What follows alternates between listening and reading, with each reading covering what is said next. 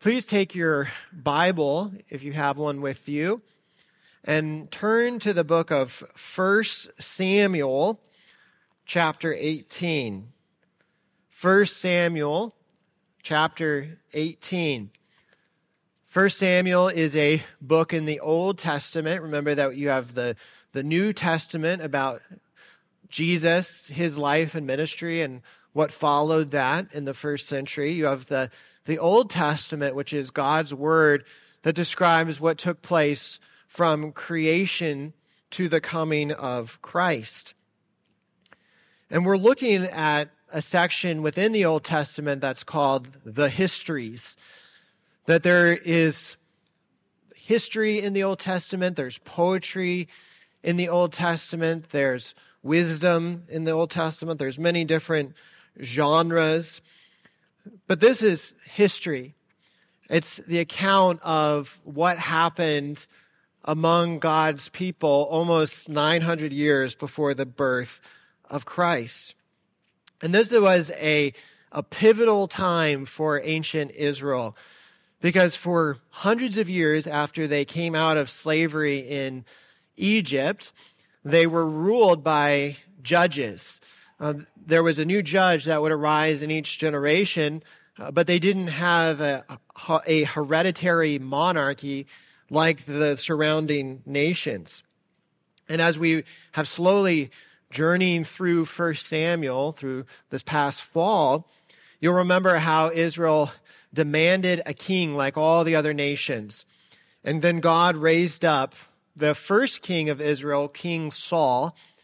And at first, he seemed very promising. He was tall. He seemed brave. He led them to military victory.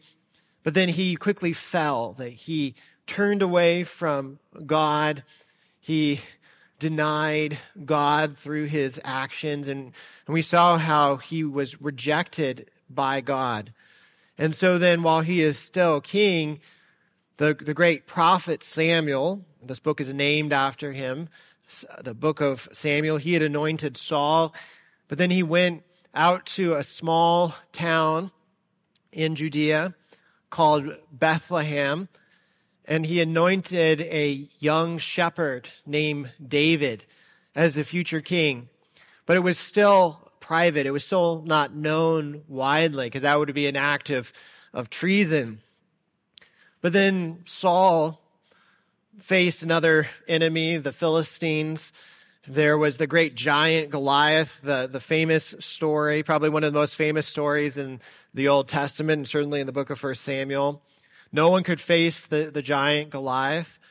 And then this young shepherd comes.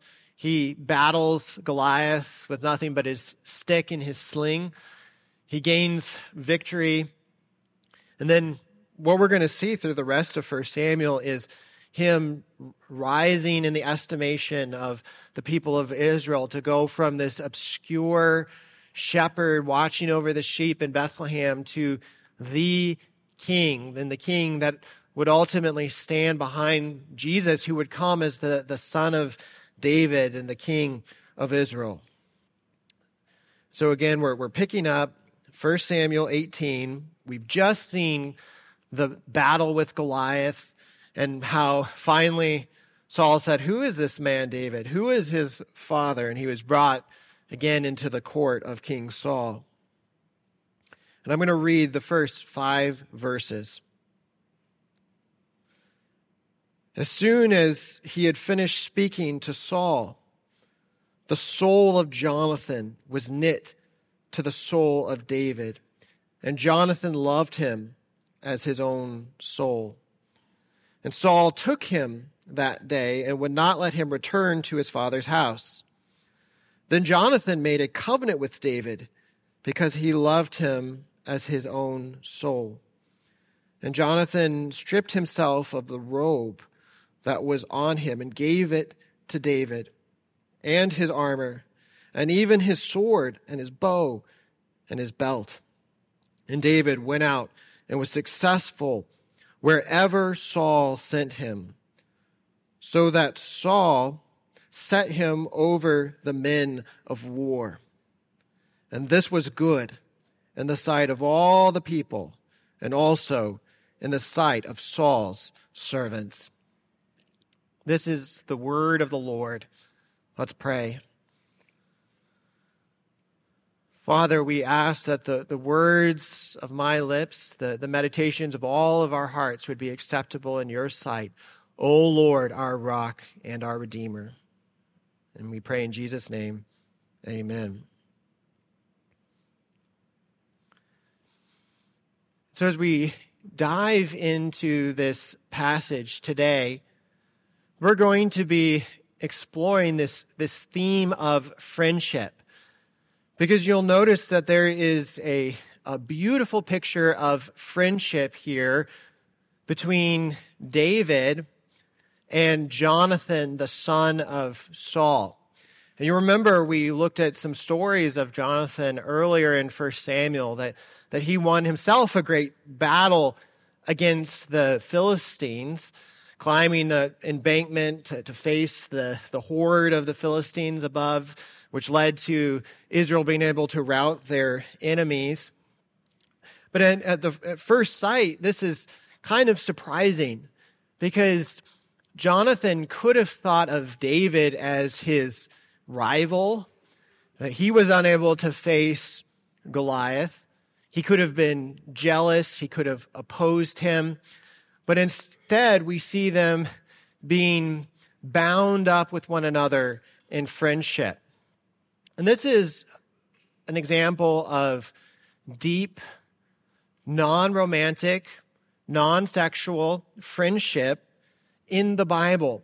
And you see them covenanting with one another, them committing to one another as friends in the Lord, the sharing this common bravery, this common commitment to Yahweh, this common dedication to serving God's people, Israel. And you see Jonathan expressing his friendship towards David and taking his robe and his armor and all of his weapons and giving them to David. And according to some other ancient Near Eastern sources, often the crown prince would have a special robe. And so by giving his royal armor and his royal garments to David, in a sense, he was recognizing David as the future coming king. In a sense, he was abdicating kingship. Again, that will come later, but you see his humility, his care for his friend. And then we'll see as the story unfolds where Jonathan intercedes for David over and over again, saves his life. He shows this kind of selfless, dedicated love of true friendship. But as we think about this kind of strong, deep, non-romantic friendship, and we zoom out in the full teaching of Scripture, we see that this is a common theme in the Bible, that they're not the only example. You could think of the non-romantic friendship between Ruth and Naomi in the book of Ruth. Remember that Ruth was a Moabite woman, that she married an exile from Israel who was fleeing a famine in the land, and then her husband died, and all of his brothers died, but she became deep friends with her mother-in-law, Naomi. And so when Naomi decided to go back to the land of Israel, she said, I'm going to go with you. And you can remember that beautiful statement of friendship in Ruth chapter 1. And often this is read at weddings, but in the context, it's not talking about romantic love in per se, but it's talking about actually friendship, this friendship between Ruth and her mother-in-law, that Ruth says, do not urge me to leave you or to return from following you. For where you go, I will go, and where you lodge, I will lodge. Your people shall be my people, and your God my God. Where you die, I will die, and there will I be buried.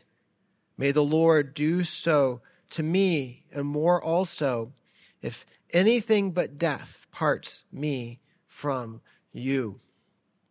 You remember that Ruth was one of David's ancestors, one of his was it grandmother or great-grandmother? I should have looked that up before. But yes, that this is, he's standing in this lineage where you see this example of friendship in Ruth and Naomi, deep, profound, non-romantic friendship. But then you see other examples in the Bible of this as well. You could think of Elijah and Elisha. You could think of Paul and Timothy. Or even Jesus and his 12 disciples throughout his earthly ministry. The sinless Son of God comes into the world, and he doesn't come as some sort of hermit living out in a cave, but that Jesus was a man, is truly man and truly God, who was committed to friendship, that he had strong bonds of friendship with his disciples who followed him throughout his ministry. And he even says in John 15:15, "No longer do I call you servants, for the servant does not know what his master is doing. But I have called you friends." That Jesus called his disciples friends. So he was a man of friendship according to his human nature, but he was also a man of friendship according to his divine nature.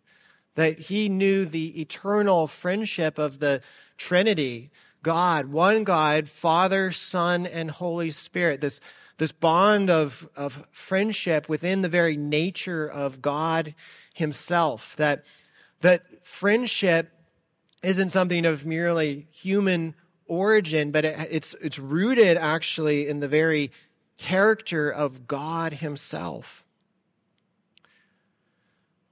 But sadly, as we consider our modern world, there has been a breakdown of friendship. And we could think of many reasons for the breakdown of friendship. It's related partly to transportation, that it used to be that you didn't have a car. No one had a car, that you lived in a village with other people, and the only way to get anywhere was to walk. And so you would form friendship over time with others. But we live in a world now where you get in your car, you drive somewhere where you don't know anyone, you go home, you drive into your garage, the door closes, and you don't need to interact with anyone. That it leads to a breakdown of friendship. But then also we see a breakdown of friendship, ironically, through social media, which ends up being really anti-social media quite often, where instead of engaging with real in-person relationships, people have many Facebook friends or many followers on Instagram. And so they have this illusion of friendship and connection with others, but it lacks the weight and the commitment of true in-person friendship. And you might consider that in your own life. How many Facebook friends do you have? How many real, deep friends do you have? Who's on your list of people that you would call if you were feeling depressed and discouraged?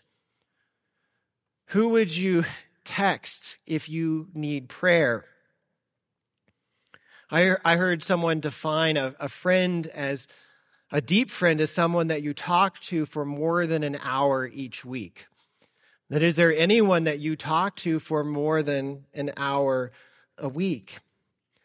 Is there anyone in your life who knows you so well that they can hold you accountable? It could be accountability for exercise. Sometimes people will run with a friend or work out with a friend. But also just the challenges we consider friends in the Lord who call us to faithfulness and following the Lord. You can think of Proverbs 27, verse 6. It says, "Faithful are the wounds of a friend. Profuse are the kisses of an enemy." That we need friends. But according to an article that I read online, it says among millennial aged adults, 27% report that they have no close friends. 27%. No close friends. Again, they may have acquaintances, they may have people that they interact with at work, but not the kind of friendship where you can know the other person and be known, where you would actually reach out to them when you're down or share your struggles or the tragedies that take place within your life. And according to studies, this is actually dangerous, that human beings are created for friendship and for fellowship. That's why solitary confinement is such a terrible form of punishment, because you're cut off from fellowship and friendship with other people. I heard of a woman who worked in a hospice for a time, and she would ask people what they would change in their life. And of course, there's things that you would expect if people would have spent more time with their family or with their children. But she said that one of the themes that she would hear over and over again is, I should have kept up with my friends. I should have been a better friend. That people don't talk about wishing that they had spent more time on a screen, or that they had spent more time at work, or that they had made more money, or that they had been more successful, that people grieve over relationships that were lost or broken, because we need friendship. And imagine your life without friendship. Imagine moments with friends that stand in your memory where you felt at ease, or you felt peace, or you felt the joy of that fellowship. And then imagine if you didn't have friends, because we think about that for our children, that every parent wants their children to have friends. But adults need friends just as much as kids need friends. It's so important for mental, for spiritual health. But tragically, I've noticed this trend even within the church, where people, they want to have strong friendships, but quite often they're too busy, they're going too many directions, it's not a priority, that they don't have anyone that they would call or text when they're in a difficult place. And maybe that's where you are today, that you don't have someone that Anne of Green Gables would call a bosom friend. So that you have a bosom friend. And listen to how the Bible talks about this kind of bosom friendship elsewhere in Scripture. So Proverbs 18:24 says that a man of many companions comes to ruin, but there is a friend who sticks closer than a brother. And that's especially significant, I think, in the social media age, that the man of many companions, of many followers online, will come to ruin, but there is a friend who sticks closer than a brother. Or Proverbs 17:17. A friend loves at all times, and a brother is born for adversity. Or Ecclesiastes 4:9 through 10. Two are better than one, because they have a good reward for their toil. For if they fall, one will lift up his fellow. But woe to him who is alone when he falls and has not another to lift him up. That we were created for friendship, that we need friendship. We need someone to pick us up when we fall down, to challenge, to encourage us. And this is something that was recognized even by great Christian thinkers over history. So for instance, think of St. Augustine, one of the great theologians of the early church. He says that in this world, two things are essential: life and friendship. Both should be highly prized, and we must not undervalue them. life and friendship. Or J.C. Ryle, a 19th century pastor, says that this world is full of sorrow because it is full of sin. It is a dark place. It is a lonely place.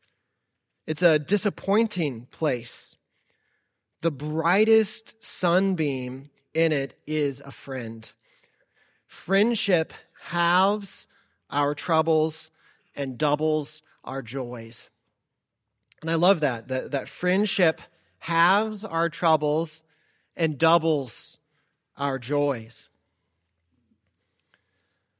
But then perhaps you're feeling the weight of this in your life, that you think, well, I don't know if I have a close friend, or I had a close friend, but they went to be with the Lord, or I lost contact with them, or I was alienated from friends, that I really don't have anyone to call or to text when I'm in trouble. What do I do? What's the path forward in pursuing this kind of friendship that we see from Jonathan and David here in our text? Well, the first thing is that if you are married, your marriage partner is a great place to start. That begin by cultivating a strong friendship with your spouse. Because remember, I said that we were created for fellowship. At the beginning of creation, even before sin entered into the world, the first time that God said something was not good was man being alone. And so sometimes we think that if I was only more spiritual, I wouldn't need friendship and community with others. But even the person who had the sinless communion with God needed that fellowship and that friendship. And God created Eve as a spouse for Adam, but then also as a friend within the garden. But I think that many married couples can end up neglecting friendship with one another, where you become busy, you become partners in child rearing, or partners in financial management, or partners that are ships passing in the night, but there's no true friendship. And so a wonderful way to think about growing in friendship is to try to really carve out time weekly. That if you're married, a weekly date is a really good idea. Grace and I have been trying to do that, and it's been wonderful, just the opportunity to talk. And it doesn't mean you go to a fancy restaurant. It could just be you take a walk together, or you sit together, or you have coffee with one another. That, remember I said a friend is someone that you talk to for more than an hour a week. And sometimes it takes work to carve out that time and to prioritize that friendship, even over other friendships. That I'm convinced that if you're married, your spouse shouldn't be your only friend. Sometimes people say, I have my spouse, I don't need any other friends. That you need other friends as well. But that sometimes people will say, well, sorry, honey, I'm going to go hang out with the guys. Or, sorry, honey, I'm going to go out with the ladies tonight. And there's a place for that, but we shouldn't put other friendships in the place of cultivating that key relationship. That is a wonderful place to start if you are married. But then for everyone, whether you're married or not, that we should all seek to cultivate these kinds of strong bonds of friendship with others around us. And it takes a lot of work. That within life there are things that are very urgent and important, that you're checking off your list that you have to get done. And often it's the urgent things that just take over. But then there's this other category of things that are very important but non-urgent. And often that's where the very most important things of life are found.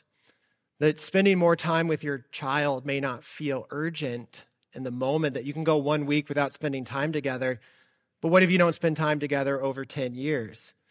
Exercising your body may feel like not an urgent matter, that you can make it through a week or a month without exercise. But what if you go 10 years without exercise? What will it do to you?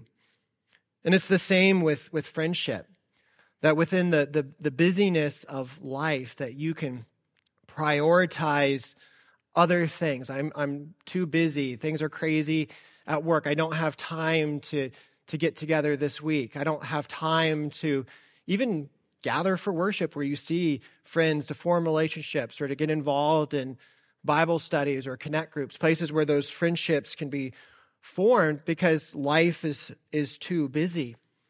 But then over time, after 10 years, you realize that you have no deep friendships, that you have no one to call, no one to support you when you are in a bad place. And so this takes work, intentionality, and often it takes taking the initiative of being the one to call somebody to say, hey, let's get together for coffee, or let's go to a walk, or let's go play, go bowling together, or do some activity together. That you, when you're with the person, to focus on actually being a friend to that other person, to listen to them, to seek to know them. And you see that from Jonathan, that Jonathan in our text is such a beautiful picture of how to cultivate relationship, because he wasn't going into the friendship with David thinking, what can I get from David, or what can David do for me? But this posture of humble, self-giving, to care for his friend, to know, to understand him. So again, we need friendship. But as we wrap up today, I want to leave you with 2 words of warning. 2 words of warning.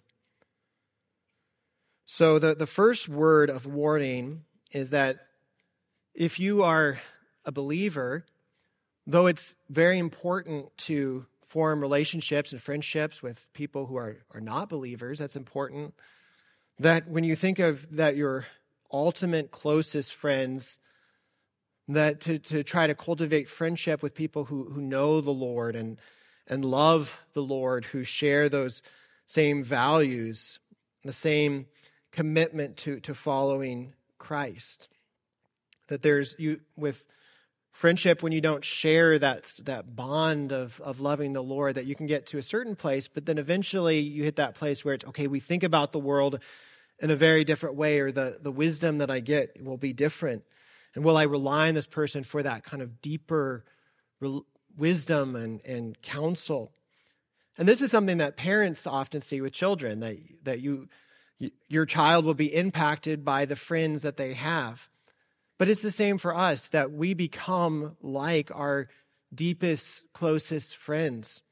And so we should have a wide array of friends, but when we're choosing our closest, deepest bonds of friendship, you can think of Proverbs 22:24, where it says, make no friendship with a man given to anger, nor go with a wrathful man, lest you learn his ways and entangle yourself in a snare.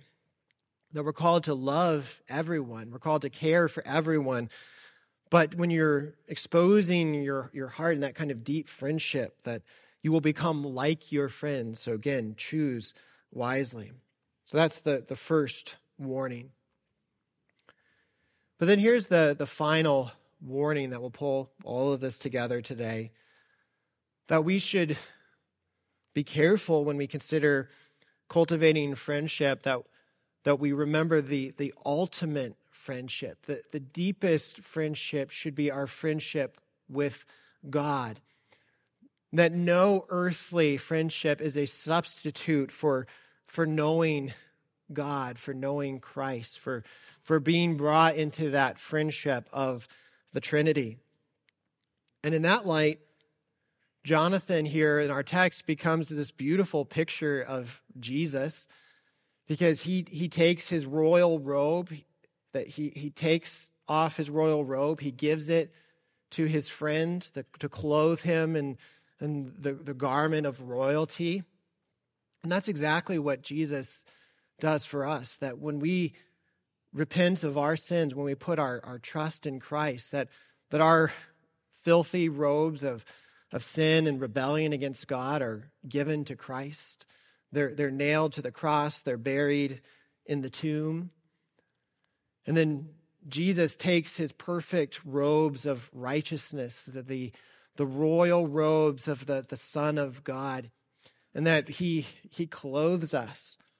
And he says, no longer do I call you an enemy, but I call you my friend, that we become friends of God in Christ. And then God is the best friend that we can have. Yes, we need many different forms of friendship in this life, but your friends may abandon you or may betray you at various points. But God is the friend who will never abandon you or betray you. That your friends may not always be there, that your friend may die or your friend may move away. But God is the friend who is there, who's the same yesterday, today, tomorrow, that he is always there with the hand of friendship. And so then when we know that friendship with God in Christ, that we can find much of the needed solace and hope and comfort from him. And it can actually position us to be better friends to those around us because we come to the friendship not needy. It's not, my friend has to fill me up because I'm filled up with Christ, that I'm filled with the joy of Christ. And so then I can actually have that giving spirit to those around me instead of coming to just take because I've been filled up by Jesus, by his perfect life, by his sacrificial death. And it's ultimately this friendship with God that we see here in this meal.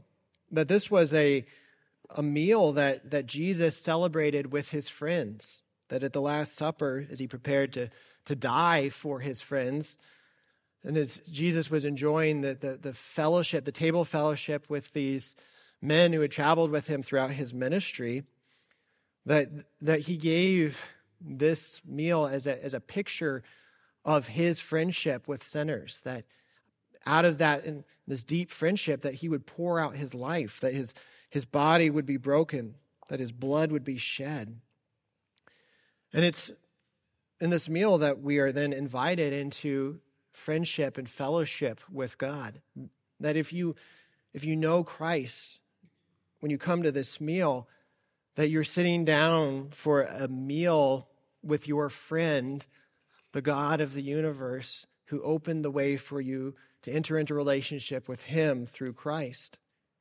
But then this is also a meal among friends, that we are friends as the body of Christ, that it's fellowship, communion with God, communion with one another, that it builds that bond of friendship among us as believers who are here together. But if you're here and you've never put your trust in Jesus, we're glad that you're here, but we'd encourage you to wait and to not take this. And it's not that we're trying to be bad friends to you or to exclude you, but it would be hypocrisy to take this, that this is for those who have put their trust in Jesus, who have acknowledged that they're sinners, that they can't save themselves, that they need the perfect sacrifice of Jesus, and that who have been brought into that friendship with God through Christ. And so again, if you're still searching, we'd love to search with you to help you explore Jesus, but don't expose yourself to that kind of hypocrisy by taking this without believing. But for the rest, you don't have to be a member of Hope Church or a Presbyterian church, but to be one who's put your trust in Jesus, has made that public by being part of a church that proclaims the gospel, not bound by the action of another church from taking this, but ultimately one that can profess the faith that we hold together using the words of the Apostles' Creed. So turn with me to page 9,